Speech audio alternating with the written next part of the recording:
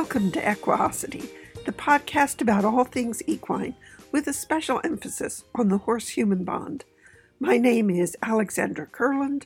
I'm the author of The Click That Teaches, a step-by-step guide in pictures, and many other books and DVDs about clicker training. And I'm joined by Dominique Day, one of the co-founders of Cavalia. This is part 3 of our celebration of the 1-year anniversary of my online clinics. We're marking the occasion by getting together with some of the people who are regulars in the coaching sessions. Last week you met Connie Dwyer, Taylor Colbert, Dr. Claire St. Peter, Amy Stevenson, Muna Klo, Jennifer Cohn, Janet Devine, Marcy Ingram, and Svenja Sobinski.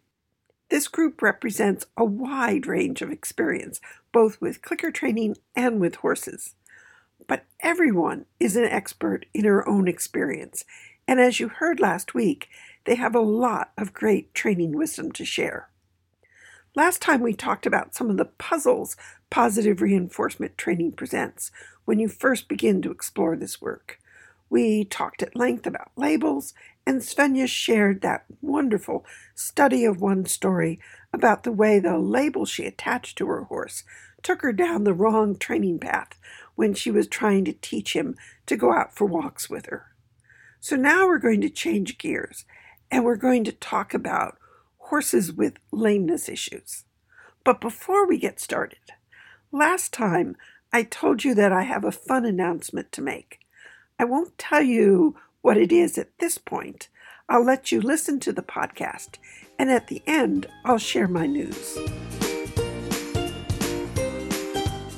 So now I want to circle back to where we started, which was this whole question of horses with physical issues, because this seems to me to be talk about a label, but it seems to be a big bucket that a lot of horses fall into.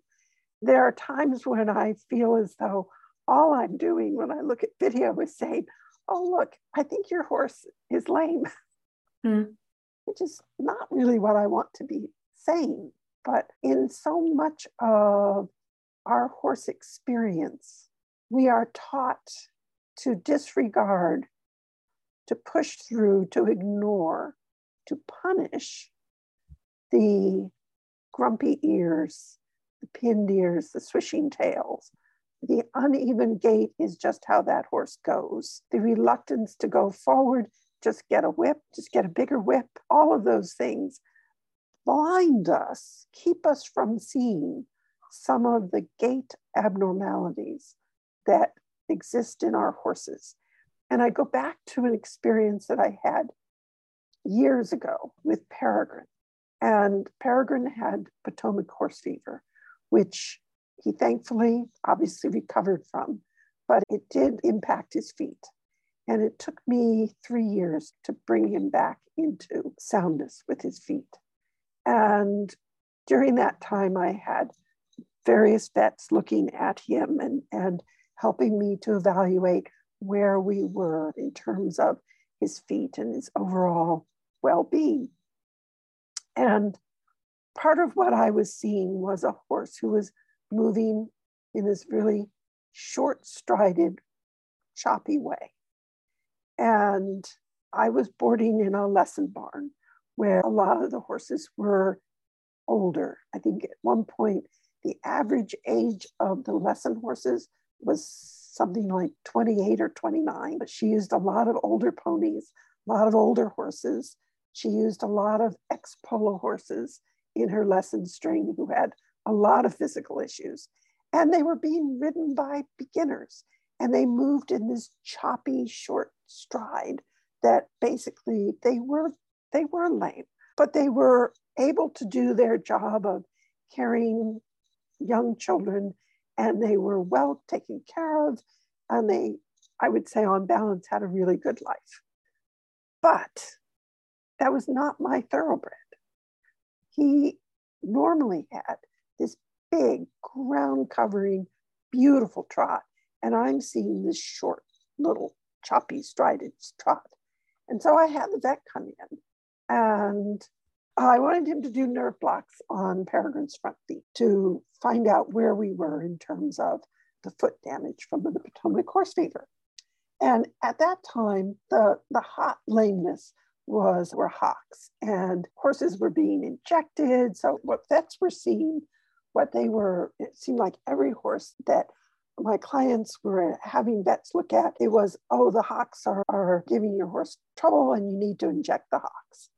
And so this vet came out, and first thing he said, well, he doesn't really look that lame to me, because he's comparing him to these other horses in the barn who are in their late 20s, their 30s, who have been worked hard and who are arthritic and who are lame, but that's normal. And he's comparing them to a lot of other horses that he sees who are arthritic and lame, but are still being ridden, but they move in this short strided way. And that's the norm. So his eye has tuned to that movement.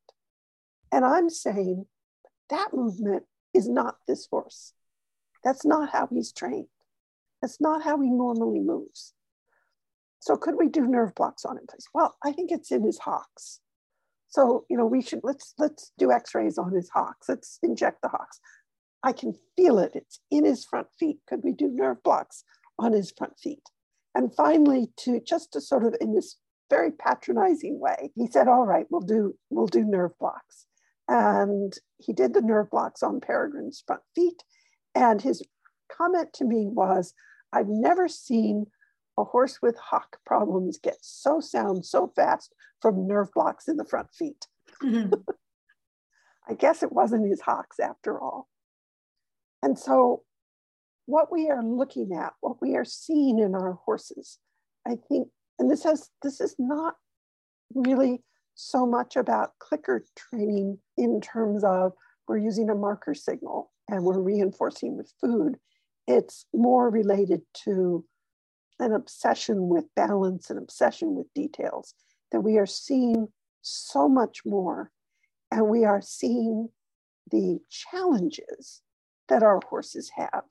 And then we are scratching our heads and trying to come up with ways of helping our horses. And Svenja, you have your hand up, so jump in. I'm doing a course on gait analysis because of that, because I know, because I'm obsessed with details probably. But trying to learn to see more. So I have, one of my horses has stifle issues, and we started the conversation today unrecorded, I believe, with stifle issues, and that they may be anything. It's a knee. So just having the diagnosis of stifle issues is not enough to be able to treat a horse or be able to decide what kind of movement the horse should do or should not do. So it's really, really difficult. So what's helping me with your work is to not ask for any movement that might be painful, because my horse has a choice. And I'm watching for the very, very, very subtle signs, what might not be good for him. But this leads to me trying to figure out how can I see more, also to direct my vet to the right area where we would then want to do more analysis on whether there's a real problem or not. And just because you started out now telling, you kind of feel like you look at a lot of videos and the first see is there's an unsound horse. And now I was trying to look up in this gait analysis course I'm doing,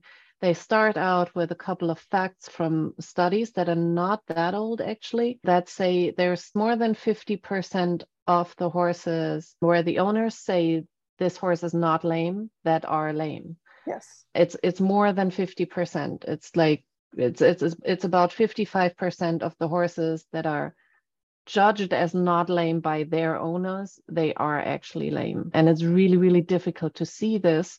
So it's really important to learn to see what signs do you have to look for. And I feel people like us that are really trying not to force the horse to do anything and really train their observation skills, we are more likely to then see the problems that may occur. And then also you do a lot of video coaching, and video is a lot easier to, look back, look slower, look Like Yes. it's a lot easier than seeing it live while a horse is walking in front of you, especially if you don't know where to look or you don't have the eye train for that yet. So I'm sure you could spend your whole life on this very subject, definitely. And when I was with Cavalia and had a lot of very experienced riders around me and traveling and looking at people work in the professional world, they use a lot of equipment that's even worse than asking for just one behavior, but they force the horses in certain positions and they work them in those positions. And then you hear one experienced rider criticize the equipment that the other experienced rider used, or how tight it was, or all these details. And then you see the novice rider use that equipment. They have no idea what they're doing, and they're forcing the horses into all these positions because they read in a book that that's how you get collection, or that's how you exercise a horse for this muscle and that muscle. It's a big area, and like I said, I'm sure you could spend your whole life on it. And you even, we've joked, Alex, about this, when you have two vets trying to file lameness and they don't agree on which leg is lame. Yeah. So, but it doesn't mean we shouldn't educate ourselves, even though it's a very vast subject. Jumping into your vet opinions thing, there's also fact in those studies that there's 77% of the experienced vets will see the lameness but will not agree on which leg is lame. Right. So it's actually it's not it's a lot. That makes me feel and they so studied good. it. They studied it quite a lot. Because that's that's their thing is and when I'm looking at a horse and I can say, there's something not right. There's something, this horse looks lame to me, but I'm not sure where it is. And you hear vet and farriers discussing this too, and they don't agree. And that really makes me feel so much better that there is that lack of agreement, because it's okay to look at a horse. If the horse has an abscess, it becomes pretty obvious where the problem is. But for a lot of these, it's really subtle. And you can have an initial insult on one joint that then throws everything else out of alignment, and where you start protecting. And so now your back hurts, but your back didn't start out hurting. It's hurting because you have a stone in your shoe that you silly person didn't take out. You walked around lame all day because you didn't bother to take the stone out of your shoe. And now you've put your back out. Which is why also it's important to look at the horse in the same situation the same day, because the next day it might have changed. And even though you can see a lot from observing the horse's gait, so this is just the starting point, because I think these numbers of, for example, the vets not agreeing where exactly things might be, just leads us, well, at least it leads me to the conclusion that you can always just take this as a starting point to then go into a further diagnostic procedure, whatever the right word there would be, because you need to physically really figure out where it is. It's not a matter of observation to diagnose a horse with, stifle issues, for example. I've also seen, when we were buying lots of horses, and I was more the kind of person who would say, we need documentation, we need to see the x-rays, we need to see inside, right? And if I x-rayed all of you, you probably all have little things that are actually not quite what they should be. And what I've learned over the years is that sometimes the really experienced horse people could tell better than the x-rays. They would feel the horse's legs, and and then there was the ones who would say, with exercise, you can solve everything. With exercise, you can, with good gymnastics, you can solve it, which I think can be true, but maybe not always. Well, and that ties into a thread I wanted to pick up. So we're saying, if the horse has got a physical issue and is showing signs of pain, that we want to back off and not say, well, you must push through that pain and do what I'm asking. So you can see yourself getting, it's sort of like what you were describing, Svenja, in terms of the walking out, that your world could get smaller and smaller and smaller and smaller because, anything that you ask for, the horse is going, oh, that hurts. Oh, that hurts. I don't want to do that. So you feel, am I going to be trapped? Am I going to be trapped in this really small, tiny world with this horse who's saying no to me? That hurts, that hurts. And what I've experienced is the complete opposite of that. And it relates to another element that we've brought into this work, which is the Feldenkrais work. And we often have Anita Snee joining us in the coaching sessions. And today she's not been able to join us to jump into this, which is too bad since this is now sort of her area. But in the Feldenkrais work, the awareness through movement, you're starting out, first of all, you're starting out with non-habitual movement. You're starting out as far away from the area that's being protected, as far away from the area of discomfort as you can possibly get, if you can get away from that. And you're asking for tiny, tiny little movements, these tiny little movement shifts. And those of you who have participated in any of the Feldenkrais sessions, you know that you can go into a session feeling creaky and uncomfortable. And you think, oh, I'm just lying here on the floor, not really doing anything. And then tiny little movements. And then you get up and you're moving with such ease and such comfort.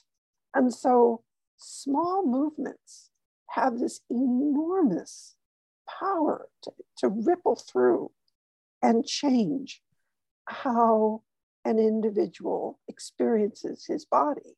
And it creates that possibility, that opportunity for change. And I've seen this in my own personal horses, where, I've had just these profound physical disabilities. And, where, and this cycles back, Jennifer, to where you were saying we need to change the goals, where Peregrine's mother, who had the profound neurological deficit, and she was first horse who I taught to Piaf.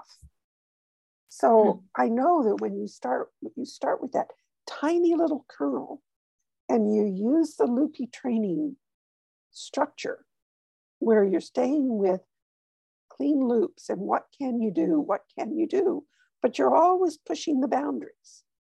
You're always looking for what else is beginning to pop out that I can go after. And that's the key. And if you have a horse, I think if you have an acute injury, and we've all probably been there, whenever I've been injured, I always study myself. How am I moving? What am I able to do? Oh, it's taken me half an hour just to figure out how to get one foot out of my car so that I can begin to stand up out of my car. Yeah, that really hurt. And now how long is it going to take me to get my other foot out of the car? Or, to sit in a chair or to stand up from a chair. Well, that's an acute injury.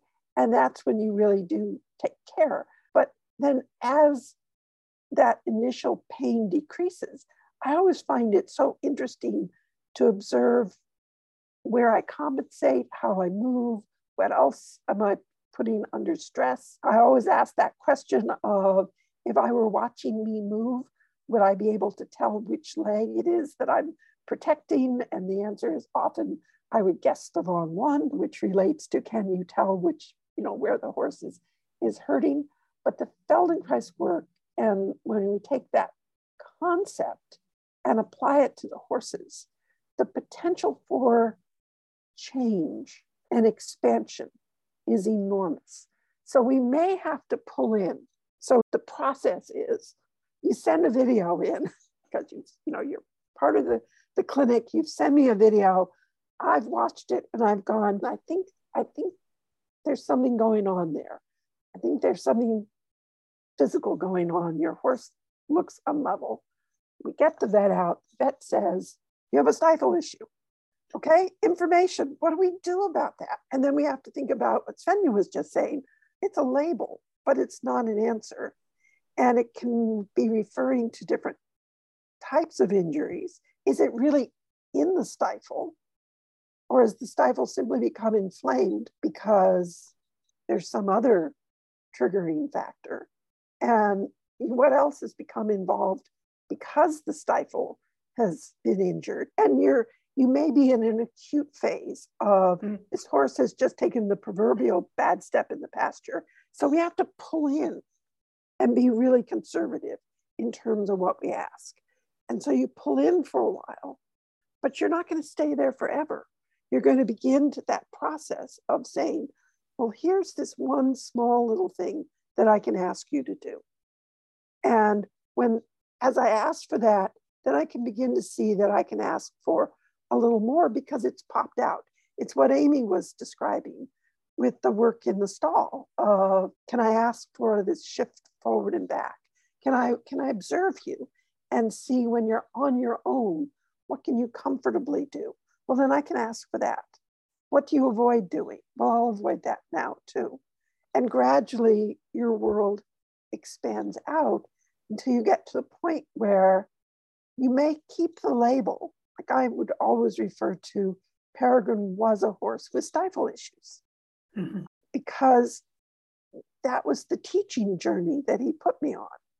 But the stifles were no longer a limiting factor in the way that they were for the first 8 years of his life, where he locked up hard and fast in both stifles. But you really have to listen to the small no's if you're going to go there, because, you would always think, at least I don't want to do any harm. Yeah. Well, and he's responsible for so many good things. So the riding, the single rein riding and the way that I teach it, that teaches you how to go to a point of contact, and the rope handling, where you learn to go to a point of contact, but not beyond. That's Peregrine's teaching. I'm just the conduit for that. But that is his teaching, because if you apply pressure against a horse with the kind of stifle issues that he had, you would lock him up. And horses with stifle issues tend to have the tendency to either rear or to bolt through the hand, the type of stifle issues that he had. And he was not a rearer, thank goodness, but he would blast through the hand because that's what he had to do to relieve the pressure on his stifles. And so he taught me to go to a point of contact and to wait. And he was a very demanding teacher. We are so conscientious about not using aversives. Horses have no qualms about using aversives. Cats have no qualms about using aversives. Are you awake yet? Let me just pat your eyelid with my paw. And let me have my claws out while I do that. Look, you are awake. Fancy that. They have no qualms about using aversives. We're the ones who are going, we don't want to do that. So he was a very demanding, very particular master teacher. And he taught me the value and the importance of going to a point of contact and not beyond. And the beauty of that is that that's a good thing for all horses. I don't think I have encountered a single horse that does not benefit from that skill of being able to go to a point of contact and to then let the horse respond by moving his own body rather than you moving his body for him. And that was part of his great teaching. So Connie, you have your hand up. Yeah, so working through with Josie on this same topic, I don't really know where her pain is, but she was very tense. That to me, I know there's something going on. So now I'm faced with, having other bodywork people come in. The chiropractor she kicked at, and the massage therapist she rears when the woman goes near her hind end. So I know kind of where things are, but So it's good to find people that can work with you. So the farrier, remember that whole issue? Yes. There's a lot of Yes. rearing with the farrier too. And when she pick up her hind feet or even go to tie her tail to keep it out of the way, very defensive.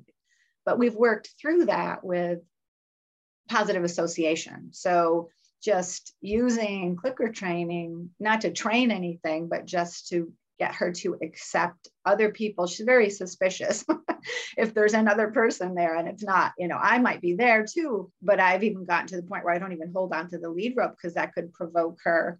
Yeah. She feels trapped. So I have one coming out again on Monday and she goes, oh, last time I came, I know we couldn't do anything. I said, that's okay. I'm going to take good notes and see what you can and can't do so I can keep working to get her better, to be able to be worked on. Because I don't know. I mean, the vet says there's nothing wrong with her. So, did a gait analysis and said, oh, she's fine. Just get after her a little bit more, Well, I'm not going to do that. We know that. So that brings us to stories, because we tell stories about the horses we're around. This horse is a rescue. And immediately that brings to mind stories. Josie was a ranch horse. That brings stories to mind. Mm-hmm. And what I've always found is I want to tell stories that work to the horse's benefit and open up doors that provide me with a way forward. So there are two potential stories that we could tell about Josie. One is she comes from a ranching background and some of her handling was very strong. A lot of punishment perhaps was used with her. And so she's very defensive. And when you begin to ask her for certain things, that's the trigger for the rearing. It's a trigger for her feeling defensive about other people coming up and approaching her and doing anything with her because she's expecting bad things are going to happen. That's a story. And that actually takes you down a training route, in terms of, all right, what are the component skills that we need to teach her? So it opens up a whole lot of what is it that I would like her to do so that when people approach her, that she has coping skills that keep her safe and that keep the people safe. And then the other story that you're telling is that there's something physically wrong that she is protecting. And it could be that both stories apply or just one of them applies.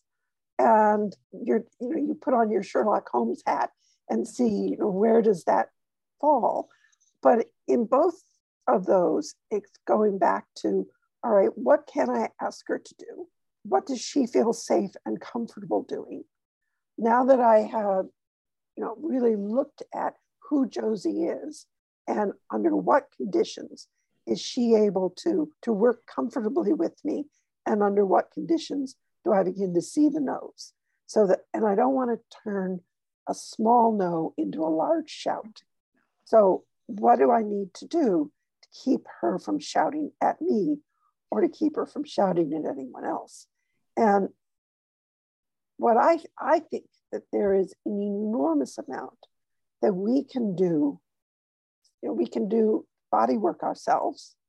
We can, when you're asking for like the hugs, the awareness hugs, when you start asking for those, where you're asking for these tiny little gives to the side from the horse, that frees up the pole and it ripples through their whole spine.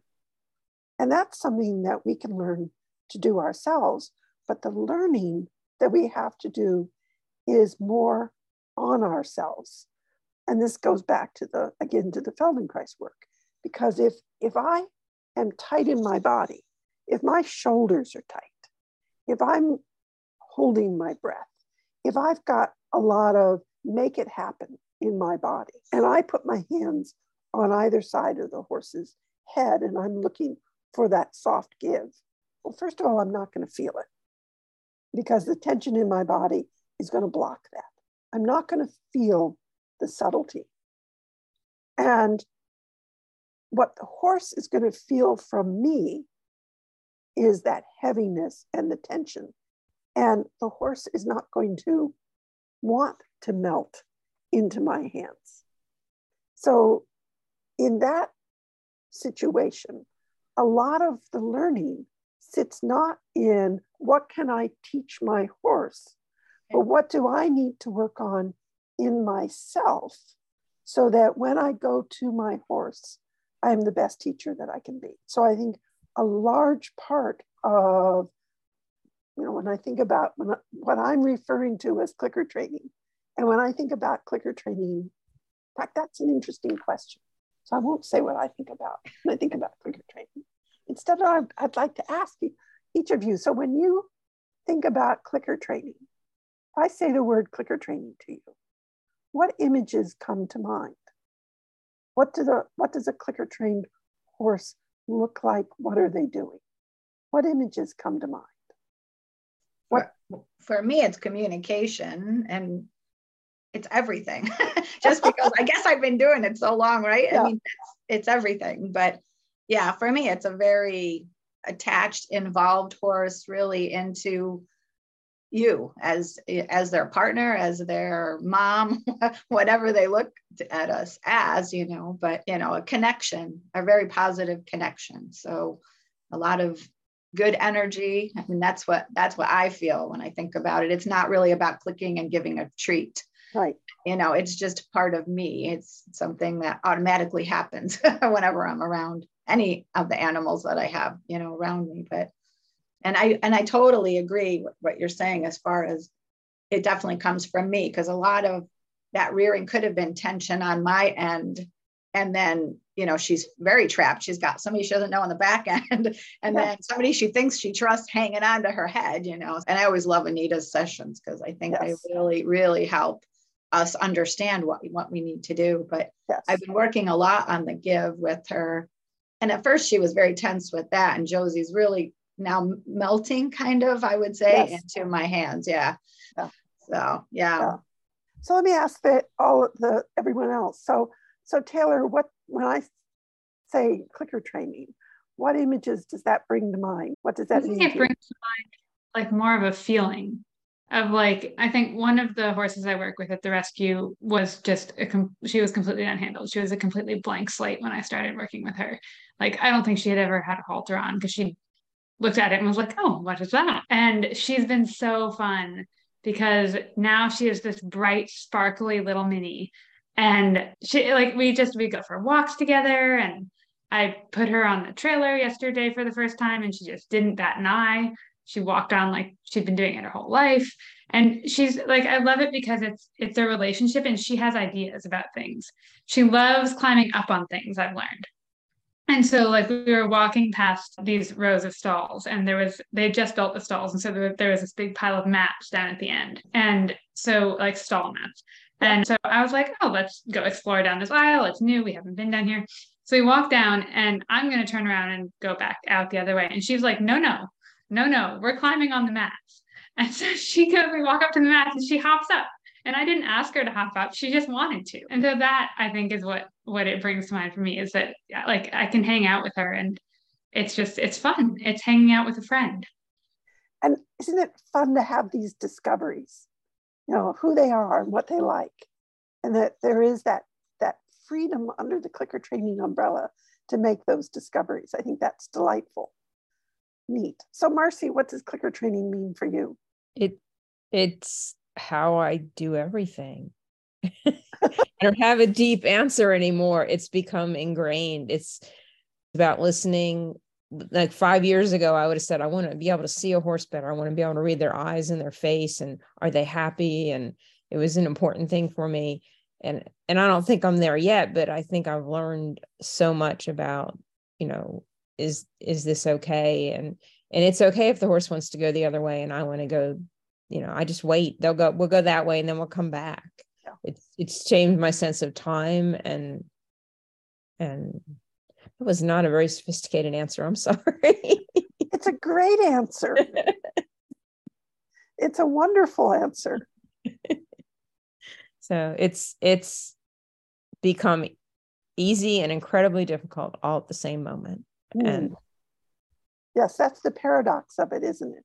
Yeah. That it is on one end very simple idea, and on the other end, and it's a very complex idea, all in one.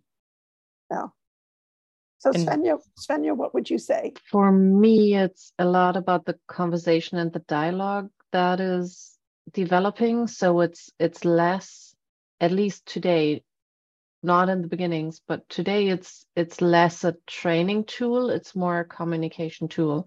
I'm able to use clicker training to tell my horse what I would like, and he's able to respond in a, like, he's going into a conversation with me about what he would like to do, and then we're able to figure out together what we want to do together. And it's, what is interesting is that actually this morning I learned you can very much see that from the outside. So everyone always comments that he's waiting for me when he sees my car, but today was a day where we did stable duties, and he actually moved places. So I was putting all of his stuff into my trailer to move it before I moved him. He moved like 500 meters down the road.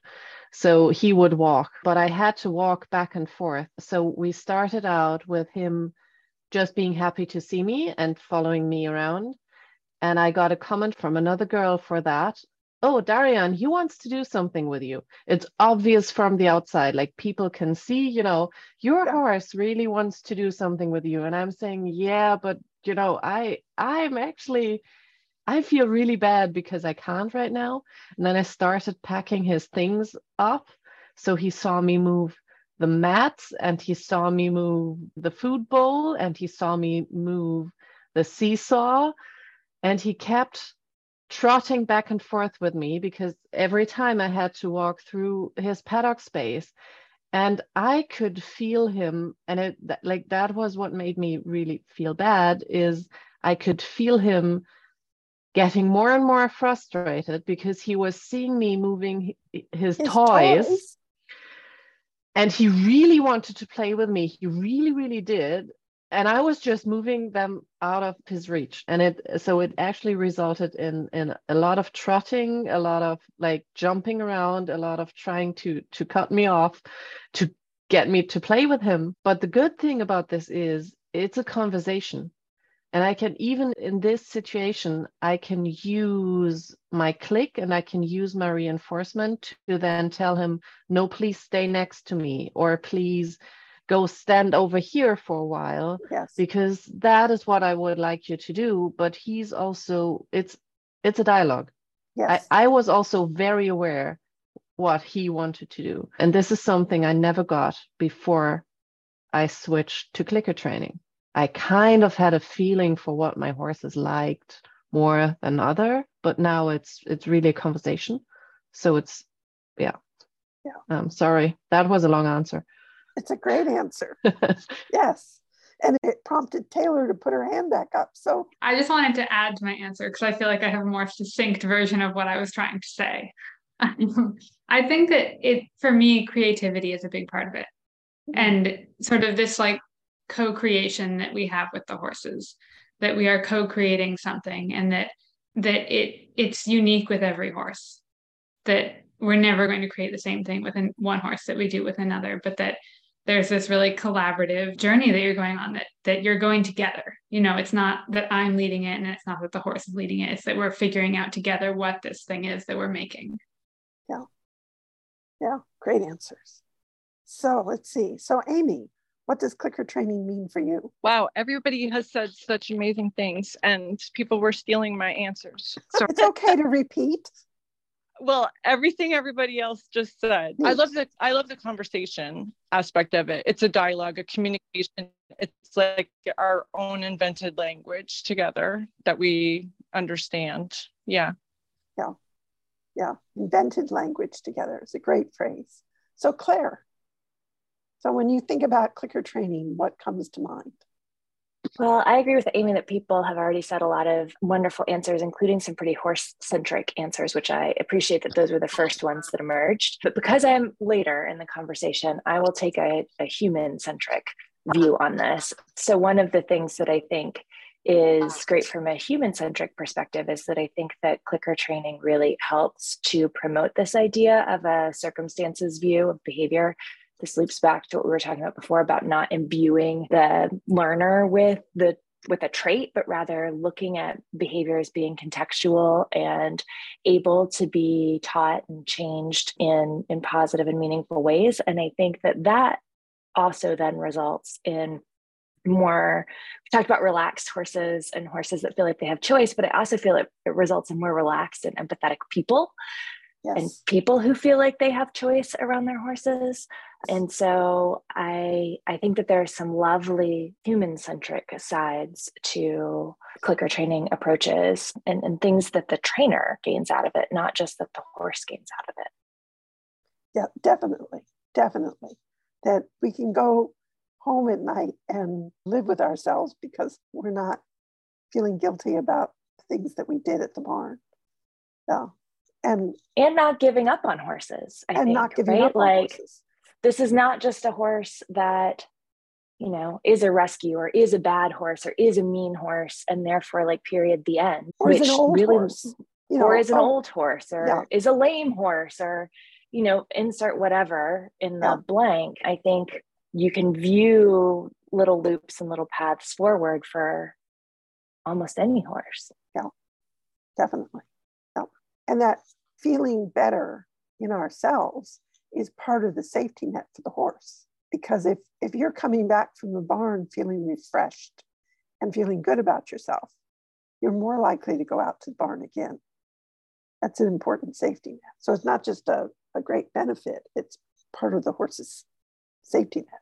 So Dominique, what do you think of? I agree with Svenja. I think the conversation is the big thing for me. I remember when I first started clicker training, I really felt that very strongly that I was communicating with my animal and that it was like astonishing. I marveled at it. So yeah, a communication tool, a conversation. The only thing I would add to what everybody else has said, I guess, is that for me, there's a strong trust component to it. Safety, for the word safety comes to mind. And what I mean by that is safety mostly from the point of view of the animal. I know my animals feel safe with me. I see that they trust me. I've never broken that trust. Clicker training has given me the means not to break the trust because I've learned other ways to do things than to go somewhere that would break their trust. And it's not about the food because, I've seen people use food to break the horse's trust. I've seen that many times where people use the food to trap them and the horses don't trust the food anymore. Mm-hmm. So it's how the way we're taught how to use the food, how to use what reinforcement really is, that creates this trusting relationship. And of course, when you have a horse that trusts you, you become safer too, because they don't have to say the big nose or the big, I don't trust you. So yeah, trust for me is a big part of it. I feel that it's a responsibility I have that I can uphold. I don't know if that's the proper word, because I have the knowledge now with clicker training to do that. It's a lovely umbrella, isn't it, that we're training under. And I think we've had several people who have had to leave because we've been talking for quite a while. And I just think that's a lovely note to end on of what does clicker training mean to each of you. And you've made, these wonderful statements. When I think of what a clicker trained horse looks like, I see the relationship. That's so clear. I see the sparkle in their eye. I see the energy and the brightness and the enthusiasm for the interactions. And because of what we can teach using this amazing communication tool, I also see horses who are relaxed, who are soft, who are round, who are carrying themselves well, who are just beautiful, beautiful, beautiful horses. And so the physical balance, the emotional well-being, the deep relationship are all part of what I think of when I think of a clicker trained horse. And what I also know is that clicker training attracts just the nicest people. And I think we've had a really good illustration of that this afternoon, that you have been wonderful sharing your clicker training experiences, your clicker training questions, your clicker training enthusiasms with everyone. And I really thank you immensely for participating this afternoon. And you've done exactly what I hoped we would have, which is, and what I was hoping is that this would be like the experience that we have at the end of the day at clinics, and we're all sitting around the kitchen table and we're just chatting and talking about what's occurred during the day and talking about our horses, talking about training. And it's a back and forth interactive conversation. And that's exactly what you've given us. And so I thank you. And I have a feeling that people are going to really enjoy eavesdropping in on this podcast conversation. So thank you immensely. I haven't played the music yet that signals the end of the podcast, because I know that for some of you, that's the cue to switch off the recording. I told you at the beginning of this podcast that I have some exciting news to share, and now, finally, it's time. I have a new book that is about to come out. It's called Modern Horse Training, and the subtitle is A Constructional Guide to Becoming Your Horse's Best Friend. When I listened to the answers that everyone gave to my question, what does clicker training mean to you? Clearly, what they value is the relationship that develops. Yes, they are all able to do some very fun things with their horses, but that's not what they talked about. They talked about the dialogue, the conversation, the sparkle, the relationship, the creativity, the listening. All of this leads to wonderful friendships that develop between horses and the people who love them. And that's really what this new book is about. It builds on all of the work that I have been exploring over the last 30 years, and it draws it all together into a very thorough, comprehensive, easy to read guide to training your horse. The book is written, it's edited, it's formatted. I'm in the final stages of preparing it for publication. But you can't order it yet. You can't even pre-order it. You can't go online and see what the cover looks like or read a sample chapter. All of that still needs to be set up. I'm simply letting the cat a little bit out of the bag by letting you know that the book is coming, and it's coming soon. So keep listening to this podcast for more updates and details about the book. I'm excited to be able to share it with you. If you want to get on my mailing list so you're sure to get an announcement about the book, just email me directly and I'll add you to my mailing list. And now I will cue the music. And I'll also tell you that next week we'll begin a conversation with Dr. Claire St. Peter on extinction. It's a fabulous conversation. She had some really neat nuances to our understanding of extinction, so you're definitely going to want to listen to that, and I'll have more updates for you on the new book. Until then, train well and have fun with your horses.